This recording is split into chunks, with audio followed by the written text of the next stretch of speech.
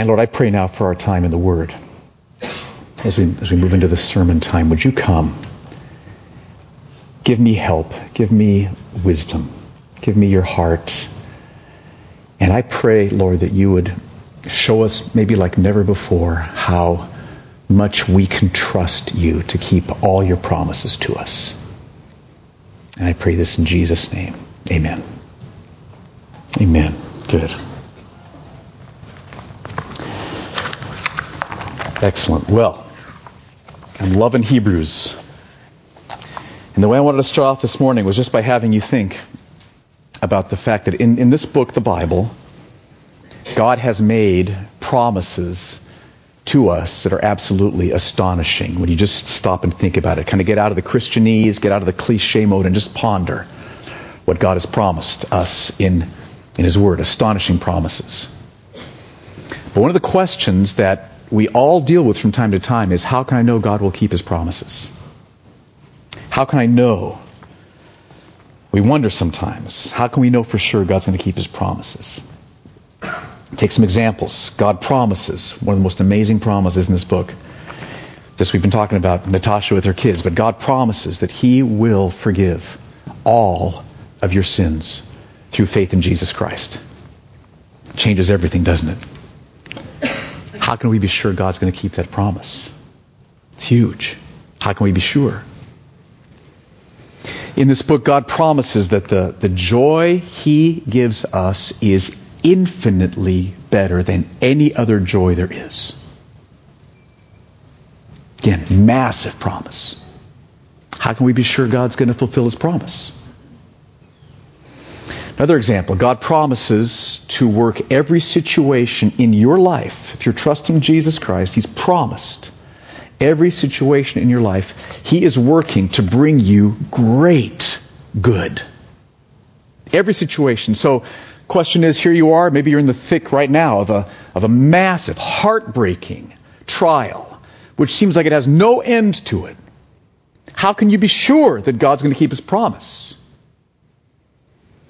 One last example. God's promise that at the end of your life, He will raise you from the dead and bring you into His presence forever.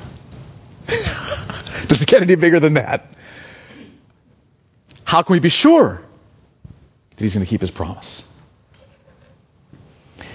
The author of Hebrews tells us in the next section of the book of Hebrews, Hebrews chapter 6, verses 13 through 20. So let's turn there. Hebrews chapter 6. If you need a Bible, go ahead and raise your hand. Thanks, guys, for passing these out. We are passionate about having everybody have a copy of the Bible in front of them so that we can all read the words of God together, what He says to us. And Hebrews 6, 13 through 20, that's on page 1004 in the Bibles we're passing out. So go ahead and turn there. So let me just put this passage into a little bit of context. In verses 11 and 12 of chapter 6, he's just urged us, be earnest in faith. Don't be sluggish, and you will inherit all of God's promises. That's where he ends up in chapter 6, verse 12. Those who through faith and patience inherit the promises. And so what he does in chapter 6, 13 through 20 is he wants to help us see why we can be certain that God will keep His promises, so we'll be even more motivated to be earnest in trusting His promises. Not let sluggishness creep in, but so that we can keep fighting the fight of faith and trusting Him. And so in verses 13 through 20, as I studied this passage, I saw 3 powerful reasons why we can be confident that God will keep every one of His promises to us. So let's just dig in. First reason is this. It's because of what God did for Abraham. Now, let me give you some backstory, then we'll look at what he says here. Here's the backstory. From Genesis 1 and 2, God created the world, said it was good, Adam and Eve, the whole thing. Genesis 3, Adam and Eve turned their backs on God and rebelled against Him. Sin entered the world. Genesis 3 through Genesis 11, the curse of sin covered the whole earth. The earth was under God's curse for sin. But then in Genesis chapter 12, God came to Abraham and spoke to this 75-year-old man and said, through your offspring, yes, the whole world is covered with the curse of sin, but through your offspring, I'm going to bring my blessing to every people group on planet Earth. Through your offspring, Abraham. Amazing promise. But there's a problem. Abraham and Sarah, he was 75 years old. They hadn't had any children yet, weren't able to have children. But God had promised, through your offspring, I'm going to bring my blessing to every people group on the earth. And Abraham believed God's promise. 10 years went by. No child. Another 10 years went by. No child, which means 75, 85. He's 95 years old. No child. But he trusted God's promise. God promised through my offspring, every people group on the earth would be blessed. God's promise. I'm trusting him. 5 years later, Abraham was 100 years old. Sarah gets pregnant and gives birth to Isaac. So here's this baby. God fulfilled his promise. And then God tells Abraham to take his son Isaac, who he's waited for 25 years, trusted God for, believed God for. And God calls Abraham to kill his son and have his son be a sacrifice before God. Now, God had promised Abraham that through Isaac, through this baby Isaac, your offspring will be named. This is the child I promised to you. It's through Isaac that your offspring will be named. So he knew that if he sacrificed Isaac, God was going to raise him from the dead. We see that later on in the book of Hebrews. And so he believed God and moved towards sacrificing Isaac, and God stopped him. Just as he was about to kill his son, God stopped him. And in verses 13 through 15 of Hebrews 6, we see what God does when he sees Abraham's trust. Abraham's trusting him, trusting his promise. Look at what God does, verses 13 through 15. For when God made a promise to Abraham, since he had no one greater by whom to swear, he swore by himself. We're going to come back to that in a moment, saying, surely I will bless you and multiply you. So after he saw Abraham's faith for those 25 years, his faith regarding Isaac, God stopped him from killing him. He said, surely I will bless you and multiply you. And the punchline is verse 15. And thus Abraham, having patiently waited, obtained the promise. Abraham patiently waited, trusted God's promise, He and Sarah, not able to have children, trusted God's promise. 10 years, 20 years, 25 years, trusted God's promise. Offer your son as a sacrifice, trusted God's promise. Abraham patiently waited, trusted God's promise. God kept his promise. If Abraham was here now, he'd say, trust him, trust him. He will fulfill every promise he's made. I can attest to you. Trust God's promises. So, how can you know for sure that God will forgive all your sins through Jesus Christ? Remember Abraham. That's how. How can you know for sure that the joy God will give you is infinitely better than the joy that any sin could offer? How can you know? Remember Abraham. How can you know that God will work everything in your life, everything, to bring you great good in Him? How can you know? Remember Abraham. And how can you know that He will raise you from the dead? You. This is real here. How can you know? He will one day raise you from the dead, bring you into His presence forever. Remember Abraham. That's the first reason. Abraham patiently waited and obtained the promise. Remember Abraham. Isn't that great? They get better. Second reason.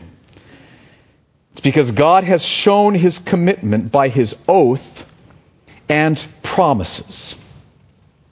Here's why this is important. God loves us.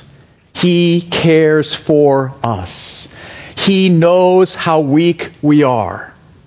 He knows how hard it is for us to trust His promises. He knows, and He cares. And so what does He do to help us?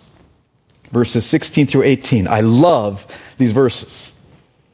Verse 16.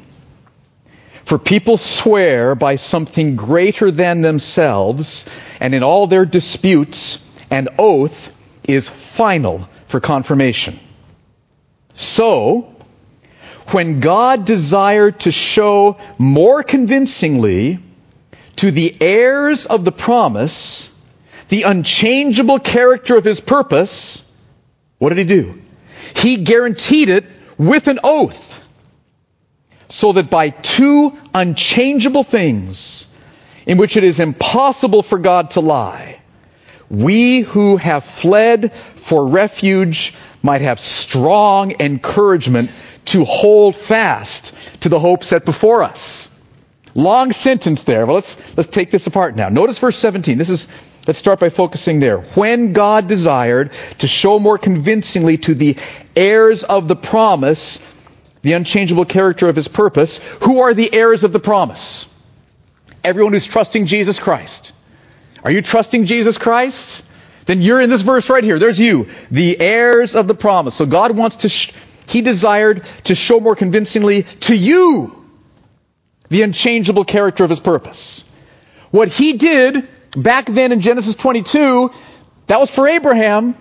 But it was also for you today, right here now, 2013, San Jose, reading Hebrews 6. God wanted to show you the unshakable, unchangeable character of His purpose and His promises. See how good God is? He doesn't just command us, believe my promises. He does that. But then He shows us why we can, how we can. So how did He show us? What did He show us? End of verse 17. He guaranteed it with an oath. Now I want to show you where God does this. So turn back to Genesis chapter 22. Way back to the left in your Bibles. Genesis is the first book in the Bible. Genesis 22, that's page 16 in the Bibles we passed out. Genesis 22.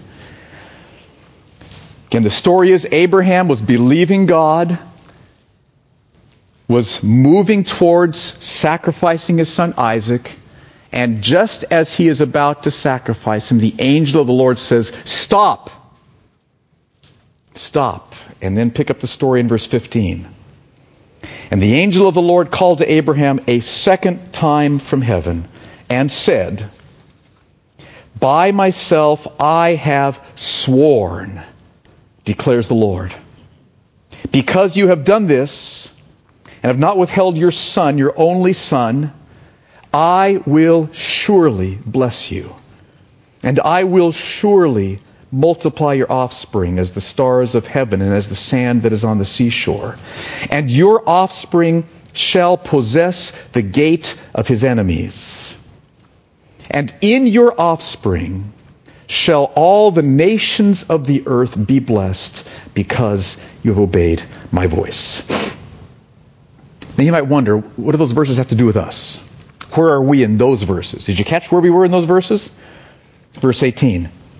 In your offspring, who's Abraham's offspring referred to here? This is Jesus Christ. Jesus Christ was the great grandson of Abraham. Okay? In your offspring, that is Jesus Christ, shall all the nations of the earth be blessed. All those who trust Jesus will be blessed with obtaining all of God's promises through Jesus Christ, through your offspring. So that's us right there. Okay?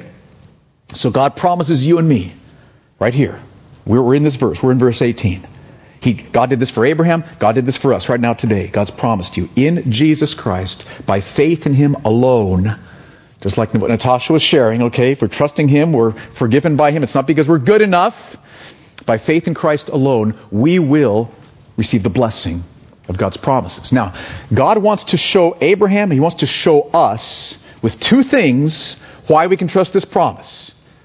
Every promise of God is contained there in verse 18. That's the word blessed. All these promises. So why can we trust what God says here? And God does it in two ways. One way is by repeating the promise to Abraham.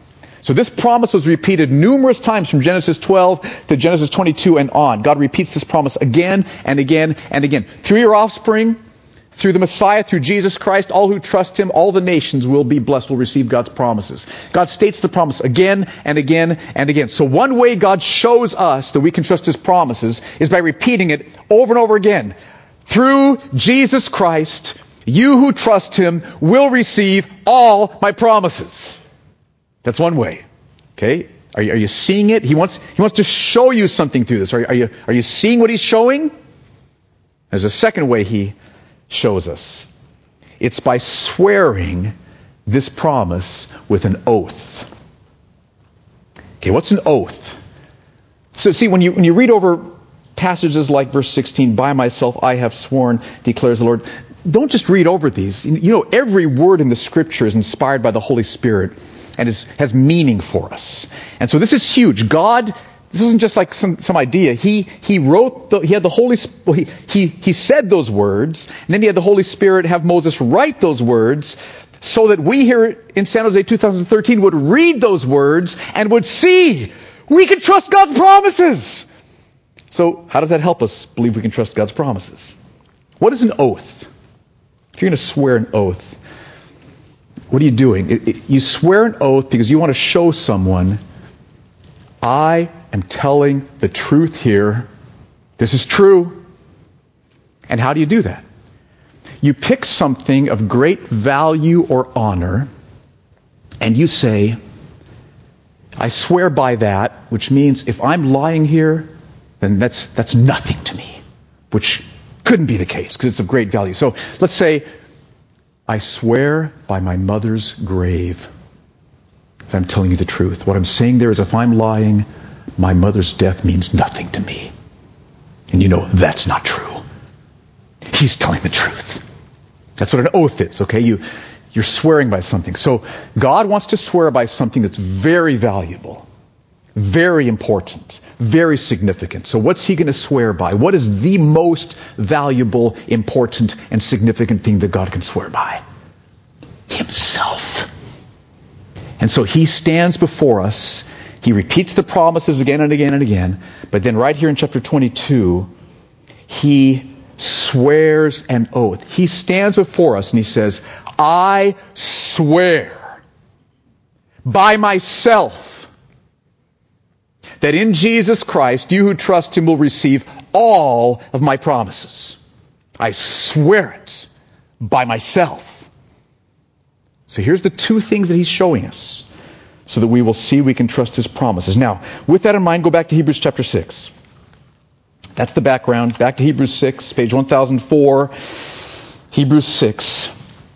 Look at God's purpose then in verse 18. This is God's purpose in what He says to Abraham in chapter 22. Hebrews 6, verse 18. He says, so that by two unchangeable things, in which it is impossible for God to lie, we who have fled for refuge might have strong encouragement to hold fast to the hope set before us. So God has given us two unchangeable things. One is His promise, and one is His oath. He's repeated His promises. We see that. He's standing before us. He states the promise, and then He has sworn an oath to the truthfulness of His promise. And He gives us these two unchangeable things so that, verse 18, we who have fled to Him for refuge might have strong encouragement to hold fast to the hope that's before us. So let's get specific here. I just love thinking about how God does this. The God of the universe stands before you in this passage. Genesis 22, Hebrews 6. The God of the universe stands before you in this passage and He says, I swear by myself, I will forgive all your sins through faith in Jesus Christ. I swear it. Do you hear that? Hold fast, that means. Hold fast to that. He will.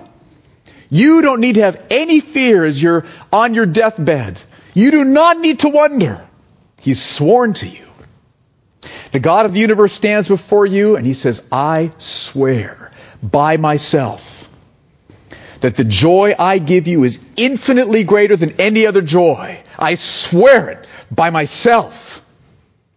So hold fast to that promise. Fight through to that promise. He stands before you, God, the universe, creator. He says, I swear by myself, I am working everything in your life to bring you great, great good. I swear it. Hold fast to that hope. Don't you love that?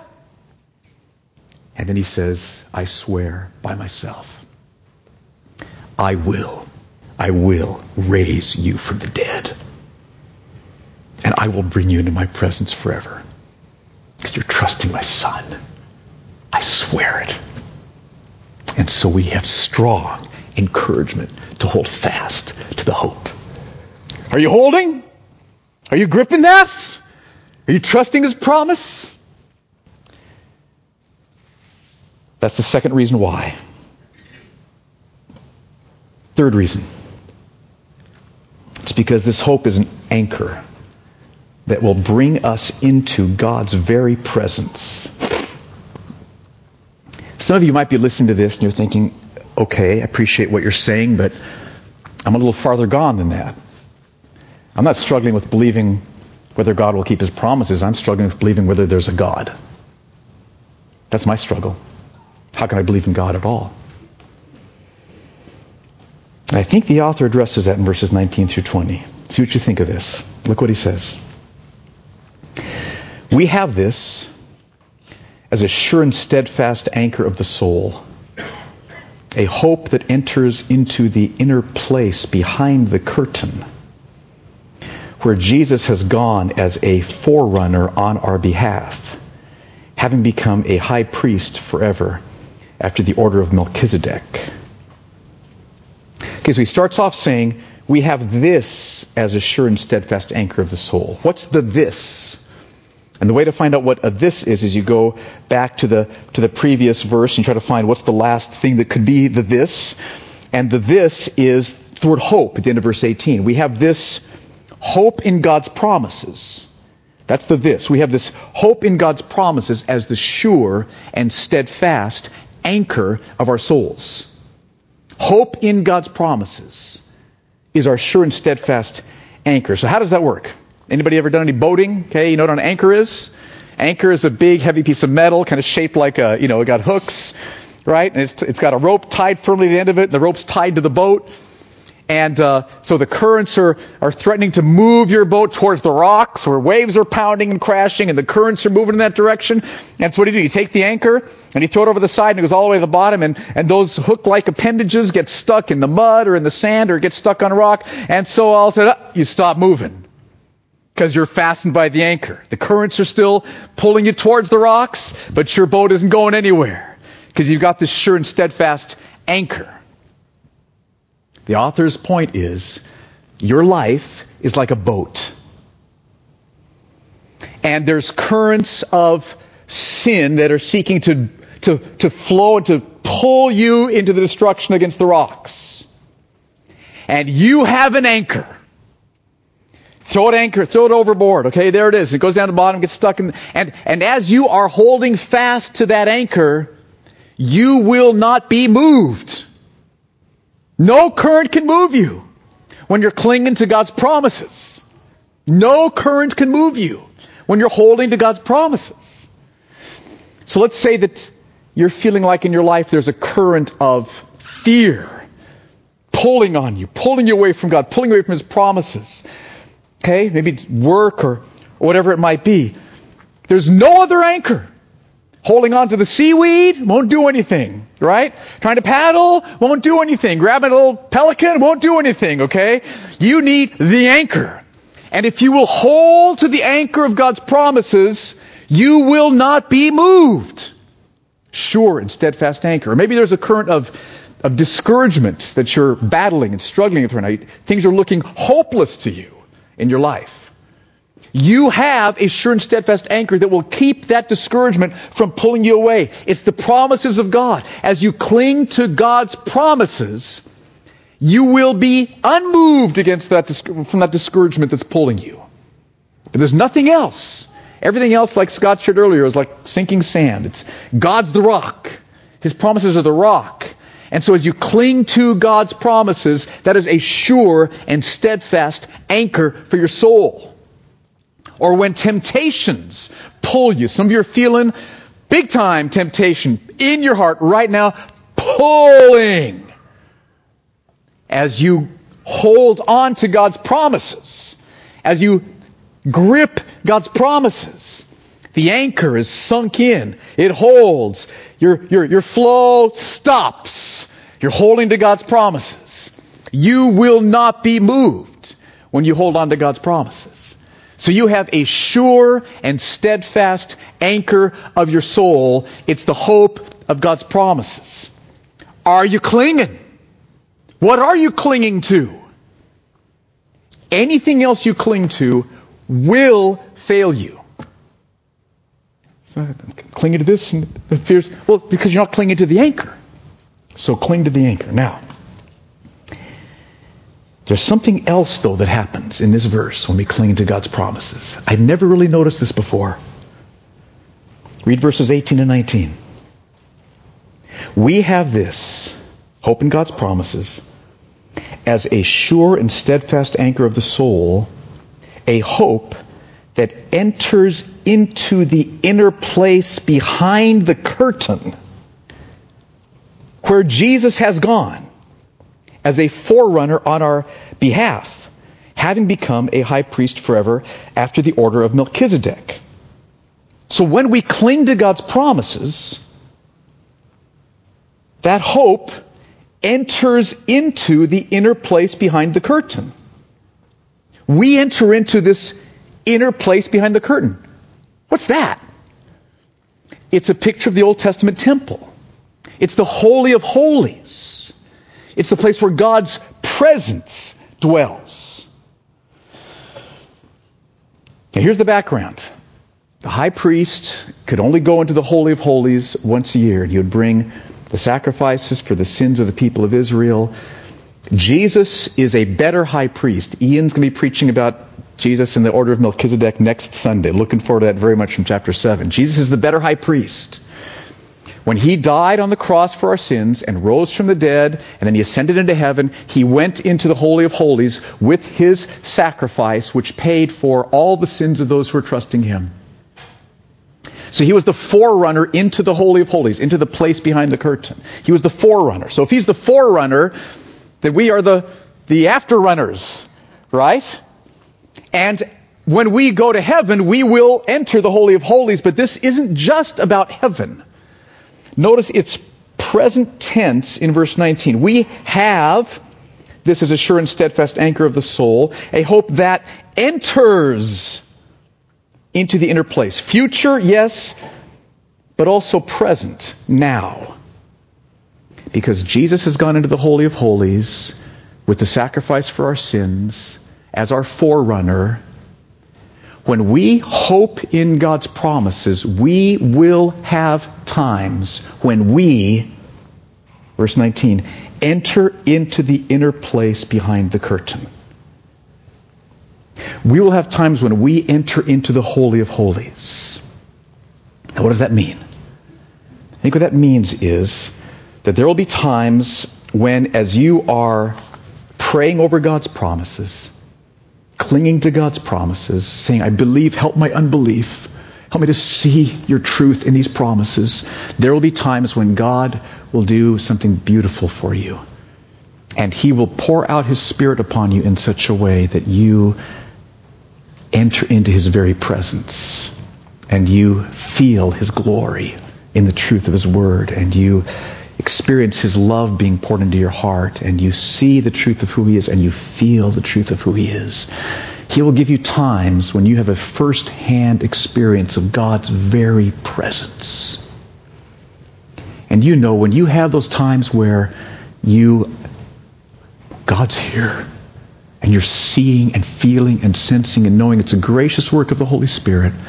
And when you have those times, doubt is removed because God is here. And when I see who God is, He is the promise-keeping God. There's no doubt when you see Him. Now, that's not something we experience constantly. But it is something we can experience. And the fact that we can't experience it constantly, don't experience it constantly, is why those first two reasons are so crucial. Because those first two reasons are true no matter what you're experiencing. Okay? Abraham's story is set in history. God was faithful to all of the promises He made to Abraham. Abraham would say, trust Him. Take my word for it. We know it's true. What we're experiencing and feeling or not doesn't make any difference. It's true. And the fact that God has shown us His commitment to keep His promises with two things, the oath and the promise, that happened in Genesis 22, that's true. We can bank on that. And when we cling to God's promises, no matter what the currents are doing, it's a sure and steadfast hope. It's true, it's certain, it's solid. We will not budge. But this third reason also means that there are times when as you fight the fight of faith and hope in God's promises, that God will do something very sweet and very powerful. And He will give you a first-hand experience of His very presence. And you will know God's real. And you will know this God who is real. Look at Him. He keeps His promises. Now, what does this mean for us, church? Well, again, think of God's promises. I just kind of summarized 4 of them. There's dozens of promises in the Word. But let's just think about these 4. God promises that He will forgive all of your sins through faith in Jesus Christ. Massive promise. God promises that the joy that He will give you is infinitely more satisfying than any other joy, any sin, any other joy. He promises that. Life-changing promise. He promises that He will work every situation in your life out to bring you great good. The day's coming when every trial you will thank Him for. You'll fall on your face before His throne and say, thank you. Yeah, I see it. Thank you. No hesitation. Thank you. Crucial promise. And then He will raise you from the dead and bring you into His presence. So here's these promises. Our lives will be transformed as we cling to these promises. Changed, turned upside down, inside out, filled, strengthened. So why should we cling to these promises? It's because God kept every promise He made to Abraham. It's because God has shown His commitment by His oath and His promises, these two unchanging things. And because this hope is a rock-solid anchor, which often, as we're clinging to it, will bring us right into the very holy of holies of God's presence. And we'll be blessed, we'll be filled, we will know. So cling to God's promises. That's the word. What are you clinging to? Cling to God's promises.